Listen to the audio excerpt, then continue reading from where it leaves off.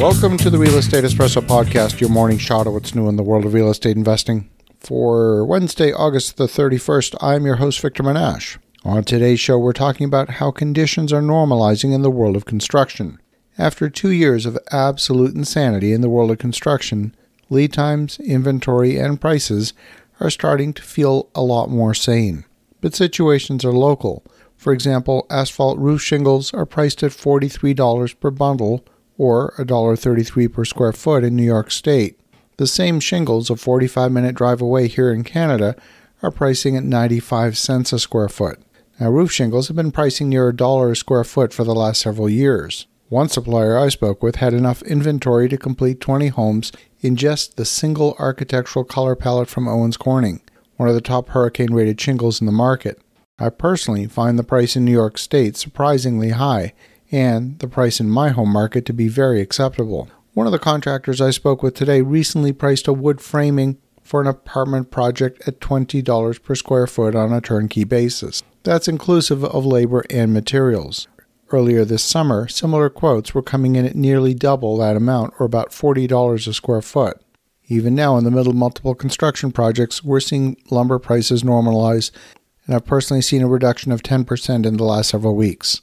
Only a few weeks ago, I was quoted a 14-week lead time for glass patio doors, and yesterday I was quoted 5 to 6 weeks lead time. I'm starting to find shadow inventory of brand new products in unexpected places.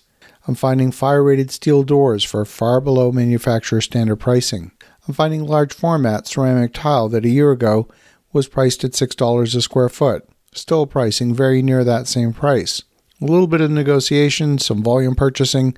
Suppliers are matching the price from more than a year ago. I'm finding copper electrical wire for a third less than a few months ago. The talk of copper shortages seems to be answered with sizable inventories at all of the big box suppliers. There's no question the prices have been volatile. I've seen many projects get canceled as a result of the volatility. And a few months ago, I was actually scared that we too might have to cancel some projects or at least put them temporarily on hold until market conditions stabilized.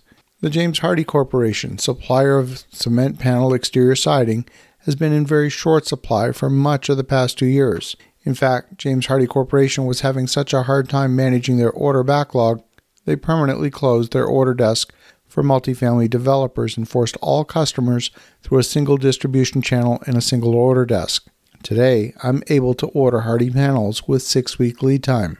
Prices have increased maybe 10 to 15% since last year, but are still very cost-effective compared with other exterior cladding materials. Now, specialty items can still be difficult to find and expensive to order. That's particularly true of products that cater to the retail market, like composite decking and glass railings. These can be expensive, and they have long lead times. I'm now confident in moving projects forward into construction, secure in the knowledge that with some ingenuity and some diligence in sourcing products, we can get construction projects completed with a minimum of risk of cost overruns.